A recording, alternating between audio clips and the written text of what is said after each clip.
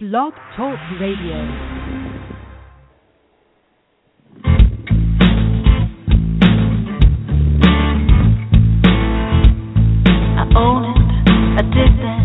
Not proud, but that was me. And when I face it, I take back a little dignity. Not looking for excuses. I just want to be free from the power weakness had on me. Free, free, free, free, free.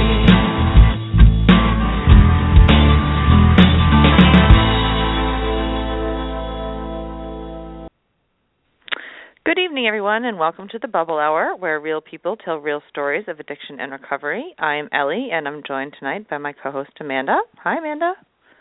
Hi, Al. How's it going? Good. How are you? Good. That's good. Well, on tonight's show, we are going to talk about how to move from contemplating what to do about your drinking into actually doing something about it, otherwise known as the contemplative arc.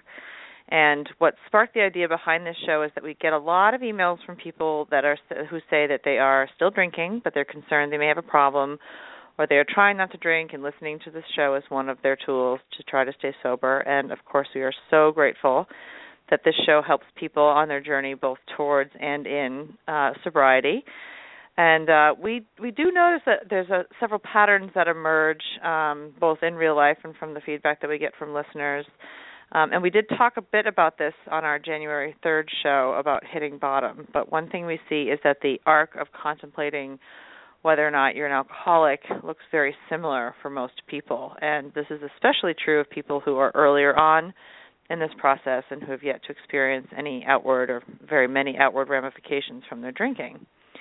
So we thought it would be helpful tonight to talk about what this contemplative arc typically looks like for many people and provide a few resources that could be helpful in finding community, because, as we talk about all the time on this show, community is the key to getting sober. We do not have to do this alone. Many people say that if you're asking yourself whether or not you are an alcoholic, then you probably are. And we do agree with this sentiment for the most part, but we have one caveat that we think is pretty important, and we will talk about this on the show tonight, that we believe that many people get hung up on the A word, on the word alcoholic. There are online debates about whether or not it's a disease. There are discussions about what the medical definition of an alcoholic is. And, of course, there are all the horror stories about the destruction caused by alcoholism in the media. And all of this fuels people's ability to compare themselves against other people's drinking instead of identify and say things to themselves, which is sort of the war cry of denial, which is that I'm not that bad. And I can certainly relate to that. When someone says the word alcoholic, everyone has a picture in their head about what that looks like. A loved one who struggled, the mom arrested for drunk driving, the homeless person on the street, the guy who embarrasses himself at the company party. The list goes on and on. There are countless quizzes you can take online. There are blogs you can read and podcasts you can listen to on your quest to determine whether or not you're truly an alcoholic. But let's face it, the A word is loaded with meaning for most people. It's scary and it's smothered in stigma. There is an idea out there that you have to hit bottom in order to get help with your drinking. We don't agree. As we discussed in our show 2 weeks ago, hitting bottom is an elusive concept and it looks different for everyone. And as we know, what constitutes hitting bottom is a moving target. Lots of people draw this line in the sand and tell themselves, if I do this, like drink in the morning or drink and drive or miss work, then I have a problem and I'll stop drinking. It is a hallmark of addiction to justify these lines that we draw in order to avoid the hard truth that we are an alcoholic. How many times do we wake up in the morning and say, that's it, I'm not drinking like this again, or I'm never going to drink again, only to find ourselves in the same situation hours, days, or weeks later. Wrestling with the A word keeps a lot of people stuck in a comparative loop of I'm not that bad, or I'm not as bad as her or him, or that hasn't happened to me yet, so I can't be an alcoholic. So let's forget about the A word. It's just a word, just a label. In the end, if your drinking is having a negative impact on your inner emotional landscape or your energy or your health or your ability to cope, And that is enough to consider the role alcohol is playing in your life.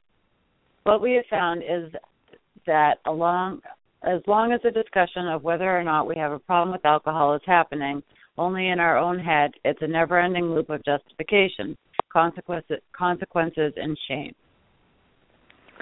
Absolutely. It was certainly true for me and for so many of the people that I know in recovery and for people that we hear from and listeners that we hear from. So we thought it might be good to talk about, this is just a list. There's so many different ways that people think and act when they are in contemplation, and these are all kind of like different iterations on denial also, because I think denial really is what keeps us stuck. But there's definitely a corollary between how we think and act and when we're in this contemplation mode. So we thought we would list a few of those for you tonight. One of them, when this was a popular one that I did, was to keep a mental checklist of reasons why I couldn't be an alcoholic. That I would want one of the biggest ones that I had actually was that I didn't drink when I was pregnant with my children, and I was well into my daily drinking at that point, and was able to stop when I was pregnant and for 10 months, and I completely ignored the fact that as soon as I delivered and was no longer breastfeeding my children, then I went right back to where I had been. I just thought that alcoholics couldn't possibly stop for any reason at all, and so if I could stop for 10 months, then that couldn't be a check mark in the alcoholic column. Another common thought processes that we have is that we make promises to ourselves about our drinking that we eventually break. This goes back to what Amanda was talking about, the line in the sand that we keep moving. And I could at least find many, many, many different ways to justify. One of my lines in the sand was, if I ever drink and drive with my kids in the car, then I know I really have a problem. Then the first night came where it was 5 o'clock and I was out of alcohol and I had been drinking. I wasn't drunk, but I had been drinking, and sure enough, I put the kids in the car to go to the liquor store, telling myself, oh, it's just a couple of miles down the road. I haven't been drinking that much. I forget that was a hard and fast rule that I had for myself, and those lines can get blurry really, really quickly when we're in this stage. Amanda, do you want to talk about some of the other ones? Yeah, I was just going to say there came a point where the lines in the sand, I did exactly that. They kept moving, and I was making compromises on myself quicker than I could make the deals with myself. It accelerates. So I think, that's, to me, that's a huge thing. It's just justifying, and there's a saying that I heard, that the longer that I've been well, the sicker that I see I was. And it's because, you can look back and say, wow, there's so many things that I can look back on and say, wow, how did I ever think that was okay? But when you're in it, it's really hard to see that that you are moving that line, continuously moving it and further and further. Denial is this little sneaky thing that really clouds your ability to see what's going on. Yeah, exactly. Another thing that I used to do is watch other people's drinking habits and compare myself to them. Both people who drink less and drink more. With me, it was, I know I had people in my life that drank pretty severely and had some major consequences in their life, multiple DUIs, even jail time. And I would look at that and say, well, I'm not an alcoholic. I'm not as bad as that person. And people who drank less, I would just say, oh, they're lightweights, or, they don't know how to have fun. That was, there's something wrong with them, right? There's something wrong with them. Another common thing that people do in the contemplative stage is switch the type of alcohol that they drink. Only drink wine or drink beer, or make rules around their drinking that they can't sustain. And I was the queen of that. I would say stuff like, I remember I can only drink vodka. It doesn't affect me the same way as wine, where wine makes me feel really hungover and I seem to get out of control, or it makes me sleepy. Or another deal I used to make with my ex-husband is we'd go out and I had to have a water every other drink. And that never lasted. I would do that for the beginning of the night, and then I'd end the night with shots or something stupid, because, I would just, all it would mean is I drank an awful lot of water and had to go to the bathroom a lot. I mean, it did not slow me down. But making rules around the drinking. You can't drink. I won't drink until 5 o'clock.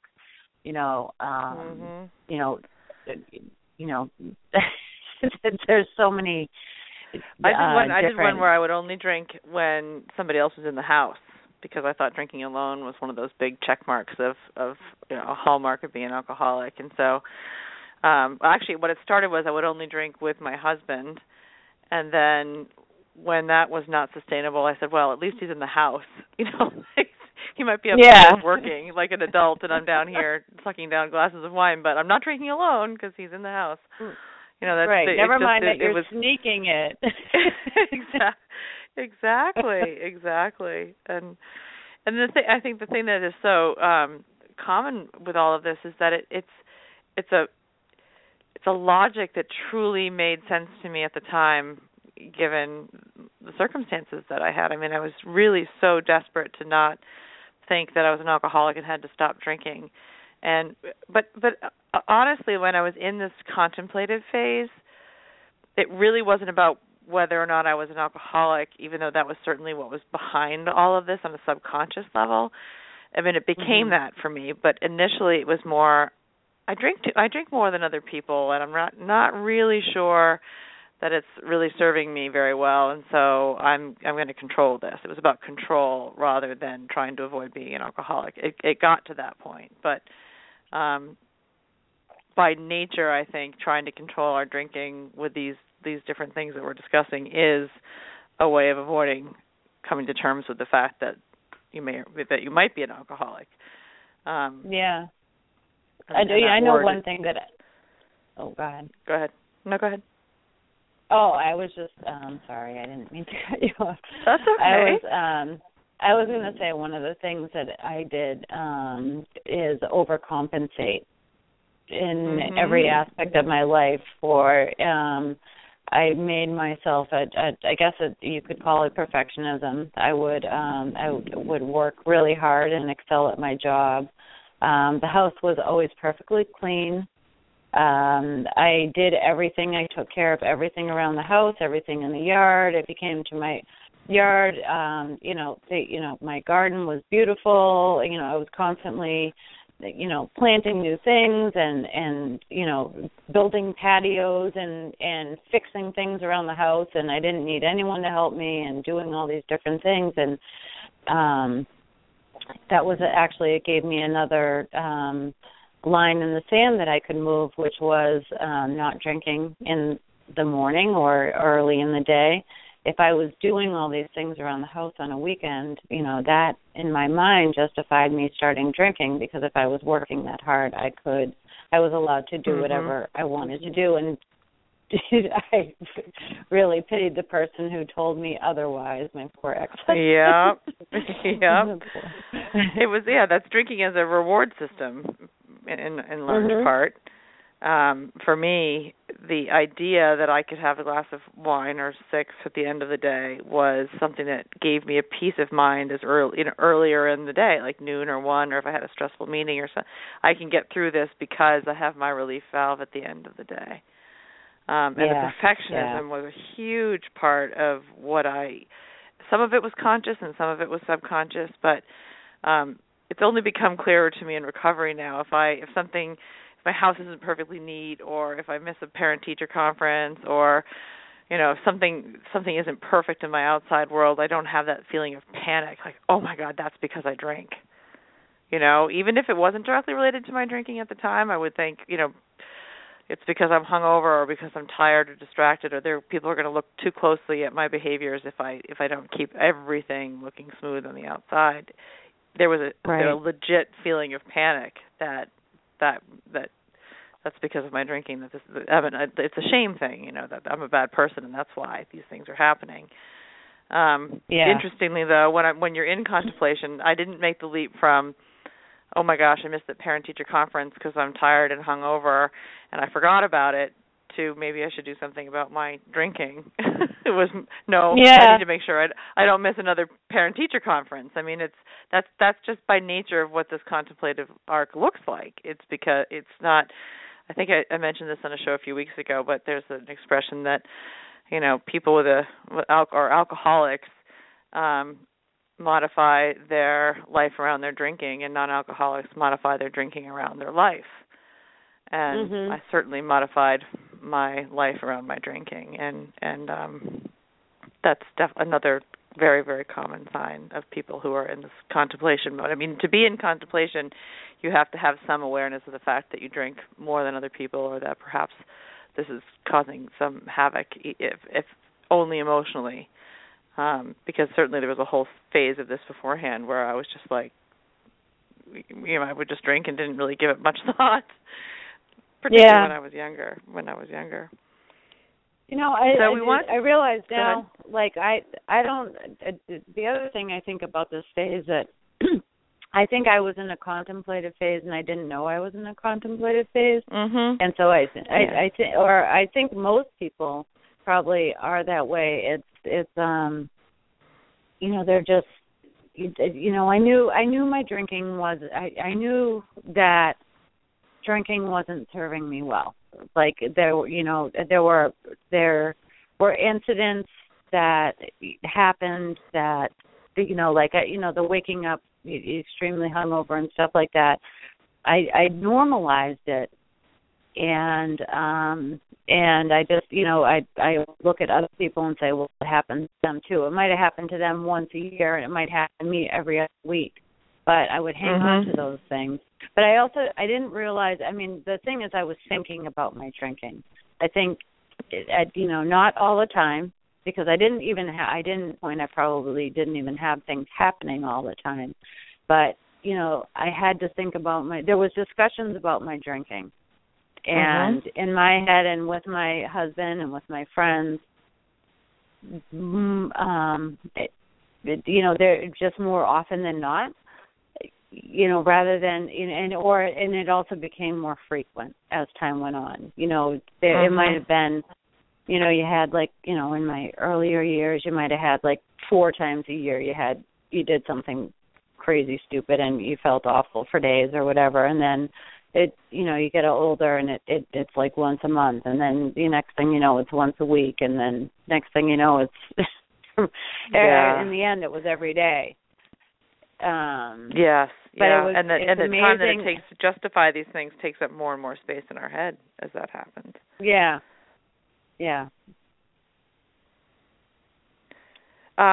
Well, these are all. I mean, this is by not even by a long shot a comprehensive list of the things that we do as we're in this contemplative pattern. But we did want to spend some time on the show today talking about what can you do to break this contemplative loop. I mean, the first step is obviously to identify that you're even in this phase, and reading books and blogs and listening to podcasts like the Bubble Hour is a critical part of gathering information and moving towards action. The gathering information phase is also known as pre-contemplation, which is what you can do before serious contemplation sometimes too. And certainly people who are listening to the Bubble Hour typically are people who are sober, and we're another tool in their toolbox, or people who are, for me at least in the earliest stages, it was Googling things like, am I an alcoholic or do I have a problem with drinking, and stumbling upon resources like the Bubble Hour and other blogs that are out there. And it's a fantastic first step, absolutely. But they're all still passive. They allow you to gather information and listen and identify and figure out how you come to terms more with how you feel about your own drinking. But you may still find yourself unable to take any action or make any changes, even though you want to on some level. And I think a lot of us, and I'll say this is true it was for me. I wanted to, but I didn't want to. I wanted to make some changes, and I wanted to drink less, and I just wanted to stop having to think about it all the time and worry about it all the time. And when I was in contemplation, it wasn't because I was going to get sober. It was because I was going to get a handle on it. I think one of the things that we want to emphasize or underscore for tonight's show is kind of sort of fostering a gentleness or a self-compassion for yourself if you're in this phase where you're trying these different things and you're still trying to control your drinking and you think that you're going to get a handle on it, or you're trying different forms of moderation. We tend to be very black and white thinkers. It's all or nothing all the time, and very, very few people wake up one morning, especially if you're truly an alcoholic, you don't really wake up one morning and say, well, like, that's it then. I'm going to go get help and I'm going to stop doing this now. There's almost always, I'd say 98% of the time, there's a progression to this thought process. And so being in this phase is a really critical component of making it. And this is true not just with drinking, it's with making any life change.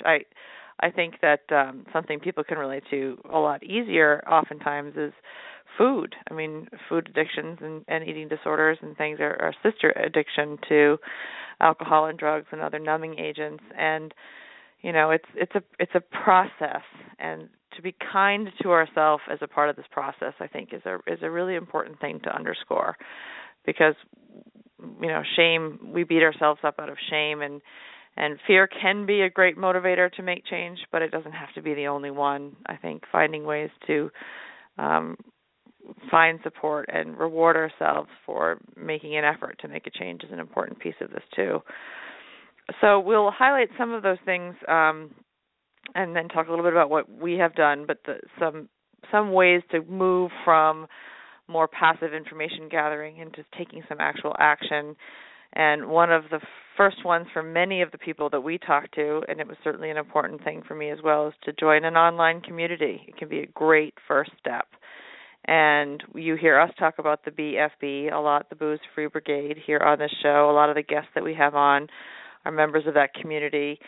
We don't feel comfortable sharing specifically how to join that private Facebook community, but if you send us an email at thebubblehour@gmail.com, we'd be happy to provide that information with you. It's a fantastic resource for people that are in all stages of some people are still drinking, some people are in early recovery, some people have been in recovery for a long time. It's very interactive, and it's a great source of support for both Amanda and myself for sure. Another is soberrecovery.com and intherooms.org and womenforsobriety.org and hazeltonsocial.org. And we're going to put all of these websites on the blog post that we do after the show, list these links for you so that you don't have to write them all down. But these are all interactive chat rooms that we've seen, and they're reputable, and many of them are private. Most of them, I think, are private. They do require some login, but they are. It's just an amazingly powerful thing to go to one of these online communities, and you can be. Many of us can be braver from behind a screen than we can in real life. And put your hand up. Introduce yourself with a pseudonym if you have to. And just be honest about where you are and what you're afraid of and what it is that you're seeking help, that you would like some help and some community. And it takes the contemplative loop that's been in your head over and over and over again, and it just gets it out of your head and puts you in front of other people who can immediately identify and respond. For many, many people, online is the first place that they speak their truth out loud. And it's transformative. It's transformative. We don't think that, at least I'll speak for myself, I think that it's best served if it's a platform to help you gain courage to find some people in real life to talk to and to find some community face-to-face. I don't think it's as effective if your only source of support is online. But having said that, I do see people that do it successfully that way, and a lot of times these online connections do become in real life friendships. And I'm a firm believer in anything that helps you speak your truth and feel safe and find community it's a good way. for me, I need to augment that with some face-to-face in real life recovery network of friends and support. So that's because sometimes you just need a hug. Yeah, that's very true. Well, and there's also the very important piece too of there's the people that are in my life that I see frequently that are in recovery. They because our brains, we all think the same and we feel the same, and it's just so incredible to be with people who just get you, who you don't have to explain how your brain works and you know why it is that it's hard for you to not drink in this situation, or why you're having feelings that you can't identify. That sometimes people can see something on my face or in my behavior that I can't see myself. And when I'm interacting with people online, they can only work with what it is that I choose to share with them. In other words, people in my real life community, they can call me out in ways that my online community can't. But that tends to come down the road anyway after you've got some recovery under your belt. It's just being able to talk about your drinking with people who are not going to judge you and who completely understand how it is that you're feeling. That's what the power of community can provide you, and you can get that online very easily. Yeah, it's quite mind-blowing, the instant connection of people in recovery, because there's just, I don't know, there's something in it. You can have nothing in common with someone, but there's just a connection on how we think. It's you know, just our thought process, because it is different. I see situations at work that, you know, someone's take on a situation versus mine. It's so different, and you know, I work with a couple of other people who are in recovery, and they have the same response that I do, and it's amazing how, I don't know, we just seem to see the world through a different veil or something. It's just different. Another way of getting unstuck is telling even just one person that you're concerned about your drinking. It can be a trusted friend, a family member, a therapist, a doctor, a spiritual advisor, or anyone that you trust. You know, just telling them that you think you might have a problem with alcohol. There's this amazing power in voicing that out loud to another person, because if you know, it helps with accountability. It helps you get it off your chest. It's a really powerful thing. So if you're not comfortable, you know, some people don't do computer stuff. I had never searched for these resources before. Well, that was my extreme denial too. But I hadn't searched. I wouldn't have known how to find an online community. And actually, I don't know how many there were. That, you know, not that it was that long ago, but it's amazing how many communities are available today, even then from 5 years ago. And, you know, it's not something I would have thought of at that time.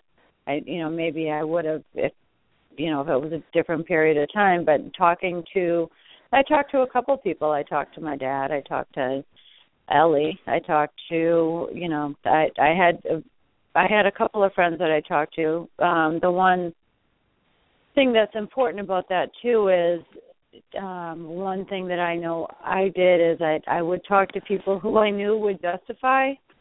So that's a little bit of a different thing. So we're talking about someone who would hold you accountable. When I say someone who would justify my drinking, there were definitely, I think, well before I was ready to do anything, I would talk to people who drank like me. And we would kind of sit there and say, yeah, I'm an alcoholic. Yeah, I'm an alcoholic too. But we were kind of, you know, like, oh, that's all right. You know, we're cool like that, or we're good like that. So that's not that's still back there in the denial stage. Yeah, that's not the truth telling that we're talking about. No, this is a real honest discussion when you're sober, not when you're drunk at a bar.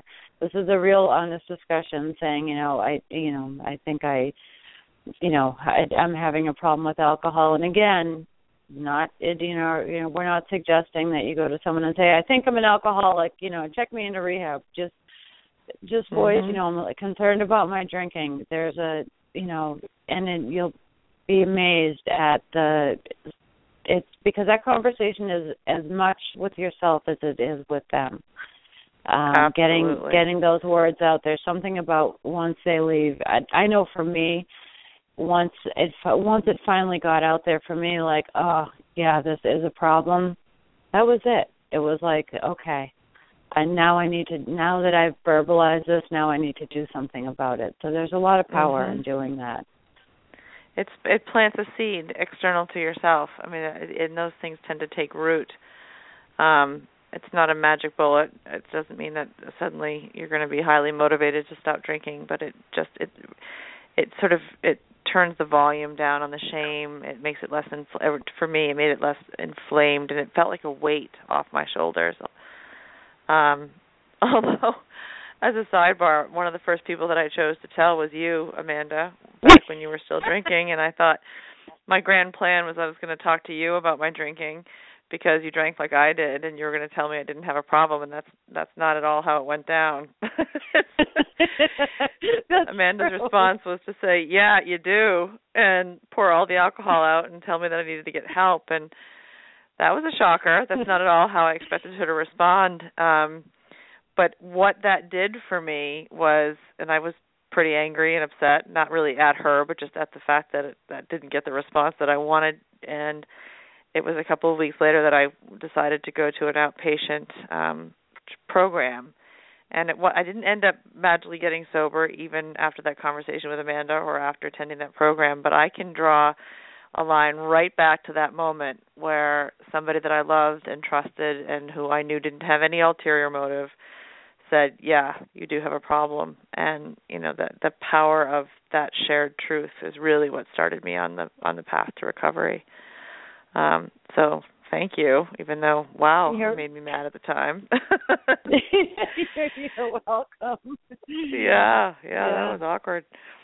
And along the same lines, the next two that we have on the list here are sort of interrelated, and it's just to do one thing that scares you. If there's something you're reluctant to do as it pertains to your drinking, it's most likely to be the thing that will be the most impactful. And for many people, this is to attend a recovery meeting. And there are, as we've said, we always provide the caveat that we do not endorse any particular program of recovery. But there are 12-step recovery meetings absolutely everywhere.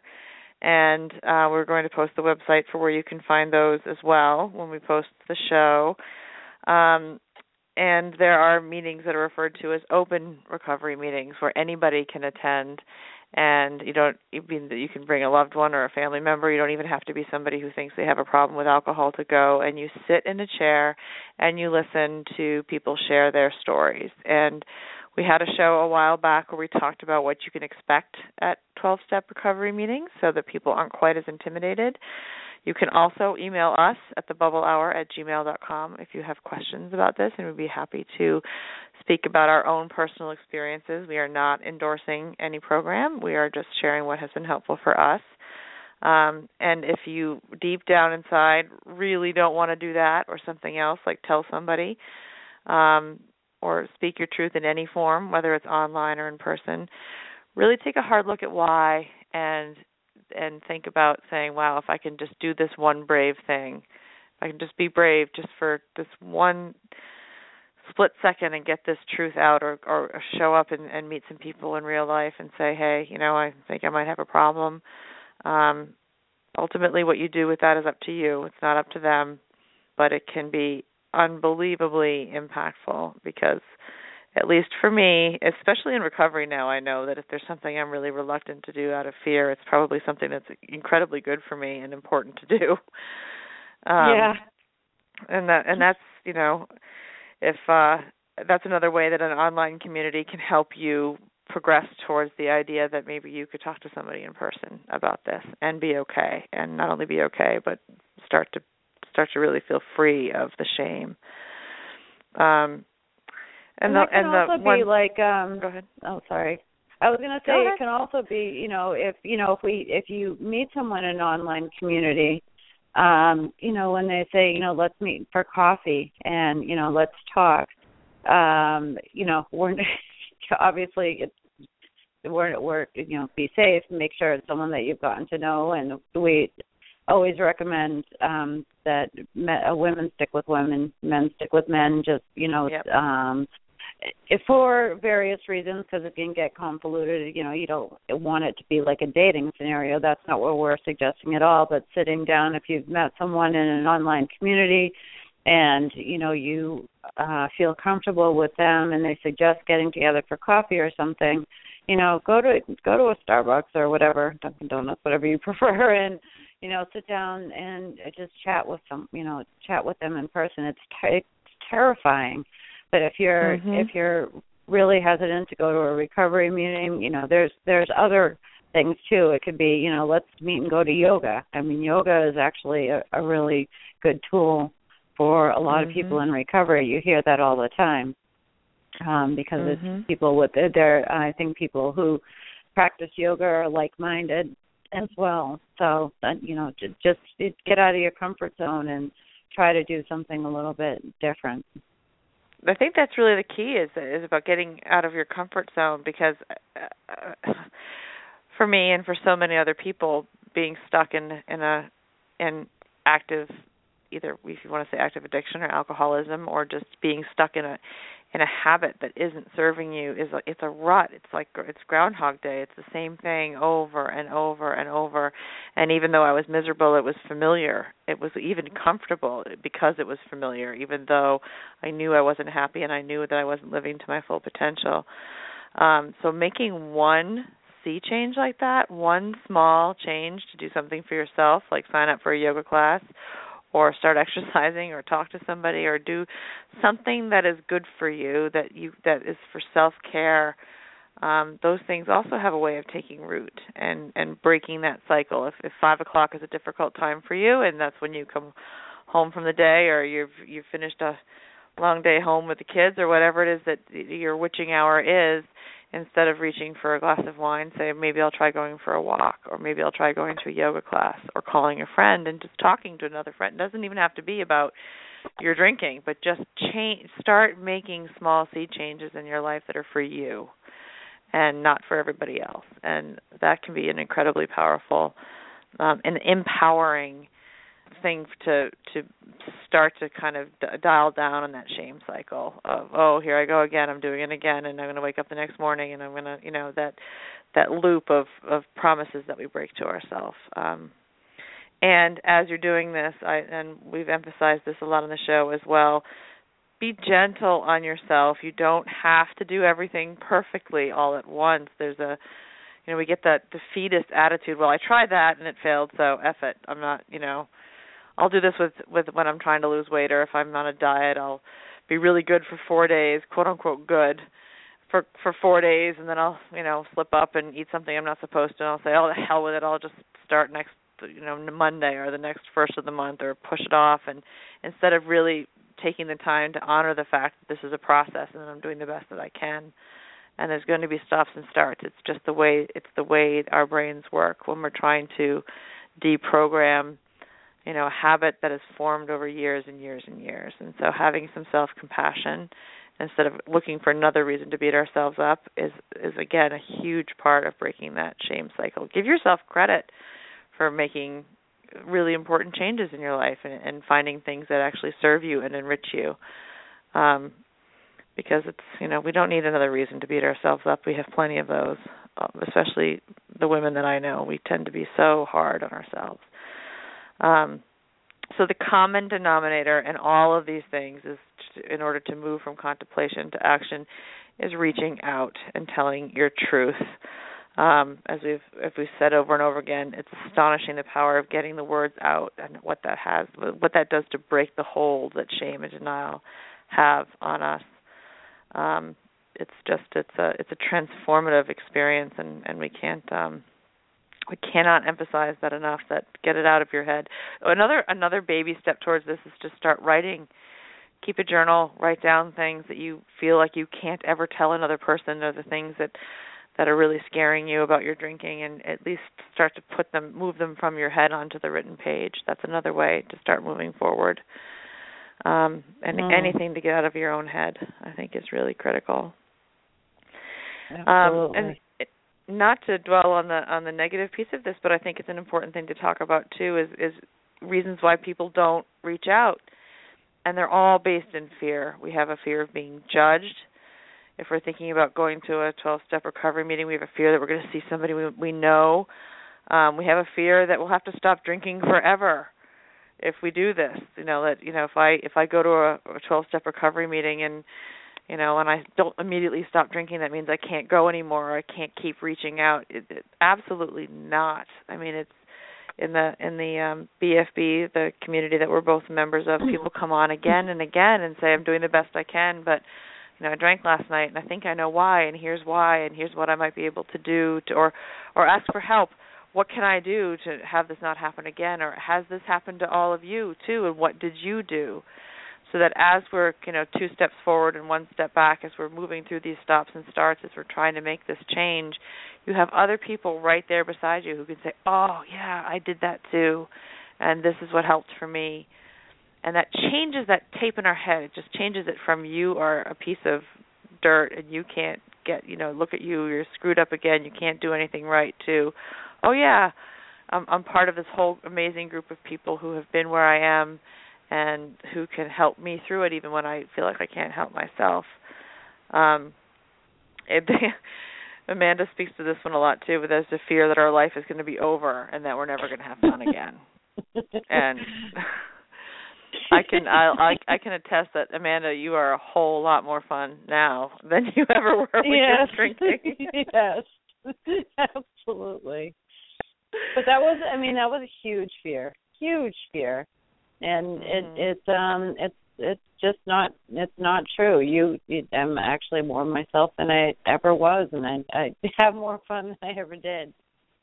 Yeah, and we get to be present for all of it. We've talked about before how when we're numbing the hard feelings with alcohol, when we're trying to dial down on boredom or anger or resentment or sadness or fear, we don't get to selectively dial down our emotions. We're also numbing out joy and presence and happiness and peace of mind and serenity. Those things also get numbed to the point where, we at least I couldn't feel those things without the assistance of alcohol. I drank to feel anything. Yeah. God, that's a horrible place to be. And when I got enough into recovery, it didn't happen overnight, but when I got a little recovery under my belt, to be able to experience a moment of joy, having a peaceful moment with my children and not running to run in the next room and have a sip of wine. I mean, those become their own rewards. It's pretty amazing. Well, the other thing too is you get to remember I was a queen of not remembering, so even if I had those feelings, like you were saying about drinking to feel feelings, and including the good ones. I mean, there's so many times I would have people say to me like, oh, that was so much fun last night, and I'd be like, yeah, sure it was. Like, what did I do? I don't remember. I'm glad I had fun. I don't remember. At least I guess I didn't make a fool out of myself this time. I mean, it's yeah. Well, and I was thinking about this the other day. I was having a conversation with somebody about the amount of work it was for me, getting up the next day and having to look at my husband and gauge how he was feeling, like how far did I take it the night before. I mean, even if I thought I remembered the whole night, there was always the possibility that I had a gray out or a blackout, and the constant just wariness and fear around what did I say, what did I do, have I gone off the handle again, if there's something that I need to repair that I don't even fully understand why he's angry. I mean, just taking everybody's temperature around me all the time, just to try to figure out the impact that my drinking was having on other people. And, if you want to talk about fear, I mean, the fear of speaking my truth pales in comparison to how I had lived in fear constantly when I was actively drinking. Yeah, I have to say that's one of the number one things that keeps me sober is I never, ever, ever, ever, ever want to feel that way again. I never want to have to wonder what I did the night before. I hate that. Like, I hated that feeling. in the end, I would wake up with just incredible dread every day. Yeah. Just dread. Yeah. And, even if you're not drinking to the point where you're having grayouts or blackouts, I think anybody who has a tendency to overindulge on a regular basis knows that feeling of opening your eyes and having your stomach fall into your feet and going, even if it's, I did it again, I drank more than I wanted to. That feeling of breaking promises that we make to ourselves is just a horrible, horrible feeling. And, I very rarely break a promise that I make to myself anymore. Part of that is that I'm not as bad as a perfectionist as I used to be, so I set more reasonable expectations and goals for myself. But if I've done or said anything that hurt another person, I know that I did it. I know even why I did it, even if it wasn't justified, and I know that I can clean it up with an amends or an apology. It no longer is a reflection of who I am as a person. It's just a reflection of a mistake I made. And that's the biggest difference, is just waking up and being, present and whole in my mind and in my body, and just not feeling that constant sense of playing catch up with everything all the time. And I think it's also important to underscore that talk to a lot of people who are right here where we're talking about. They're moving from contemplation to trying to do something about their drinking, and they're doing some really brave things and trying a recovery meeting or talking to people or reaching out online, and they're doing these things for themselves, and they're full of fear, and it's really scary and it's hard to do. But I literally cannot think of a single example, and we've been doing this for years now, Amanda, you and I, of somebody saying, I wish I didn't do that. I wish I hadn't told somebody. I wish I hadn't gotten help. I've never heard anybody that it's kind of like what I tell my son when he has to go get a shot at the doctor. Like, the anticipation of this thing is so much scarier than the reality of it, that, once you actually have this shot, you're going to be like, that's it? Really? That's all it was? Yeah. It's the stories we weave in our head and the anticipation that we have it's far worse than the reality. I don't know of a single person who says, I wish I hadn't spoken up. I wish I hadn't talked about this with somebody who cares and who can help me. It's I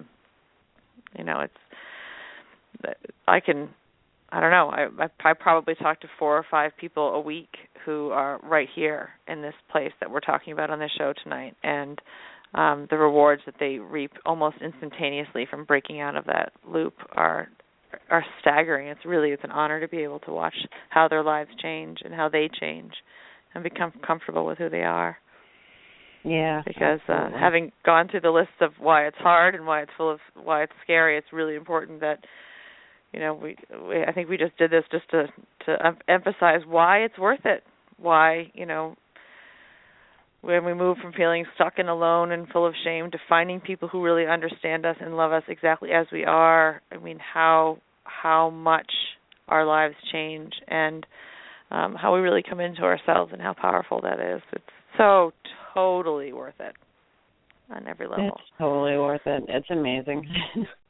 Yeah, it is.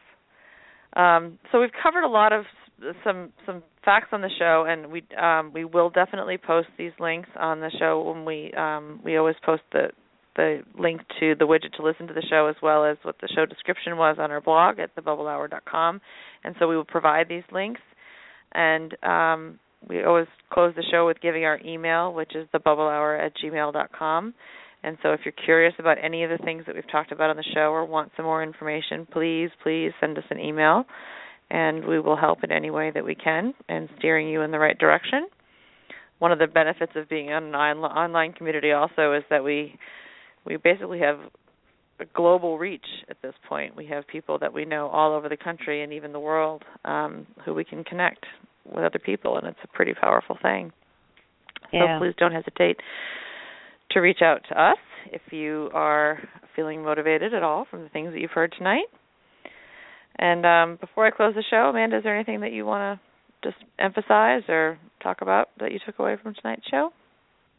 I guess one thing is, again, reach out and know that the fears that you have, fear is a big part of the disease. Your disease is telling you that you can't do these things, that it's too hard. It's part of the way because your disease wants you to stay sick. And so the fears that we have, that's your alcoholism, or actually we're not using that word tonight, but it's your shame, really your shame self. Yeah. Yeah, that's what it wants you to stay sick. And so, just breaking that voice in your head, breaking it down, getting past that fear, just like Ellie said, just one thing is incredibly powerful. So, give yourself a chance. It is so much better on the other side, getting through it. And then, it's definitely not easy in the beginning, but it is well worth it. Absolutely. Well, you stole the same thing that I was going to say, that if there's one takeaway that you get from tonight's show, it would be that we are, we know literally hundreds of people that can testify to why it's worth it.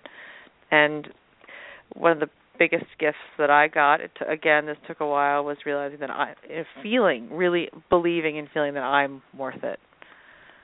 For me, it had to start with some outside pressures. I was in hot water with this, or this relationship wasn't going well, or I was motivated by guilt and fear initially, just because I couldn't. I had to stop drinking. But then the transformative power of wanting to be sober and really believing that I was worthy of the kind of gifts that were coming to me. I always say that sobriety brought me back to myself, and I can't even really put into words how amazing that is. Yeah. So thank you, Amanda, for everything. And as we close the show tonight, we would like to direct you to our parent organization, shiningstrong.org. There you will find links to all of our resources, including the Bubble Hour and Crying Out Now, and other initiatives around recovery advocacy. Visit the Bubble Hour's website at thebubblehour.com to find a link to many recovery resources, including Jean's blog, Unpickled, and my blog, One Crafty Mother. Our email address is thebubblehour@gmail.com. Follow us on Facebook and Twitter, and please let us know your feedback about tonight's show and any other topic suggestions you may have. We have been getting some fabulous topic suggestions on the email recently, so please, if there's something you want to hear more about, don't hesitate to send us an email. And, as always, we thank all of you for listening to the Bubble Hour and hope that you all have a great evening. Thanks, Amanda. All right, thanks, Al. Good night. Good night.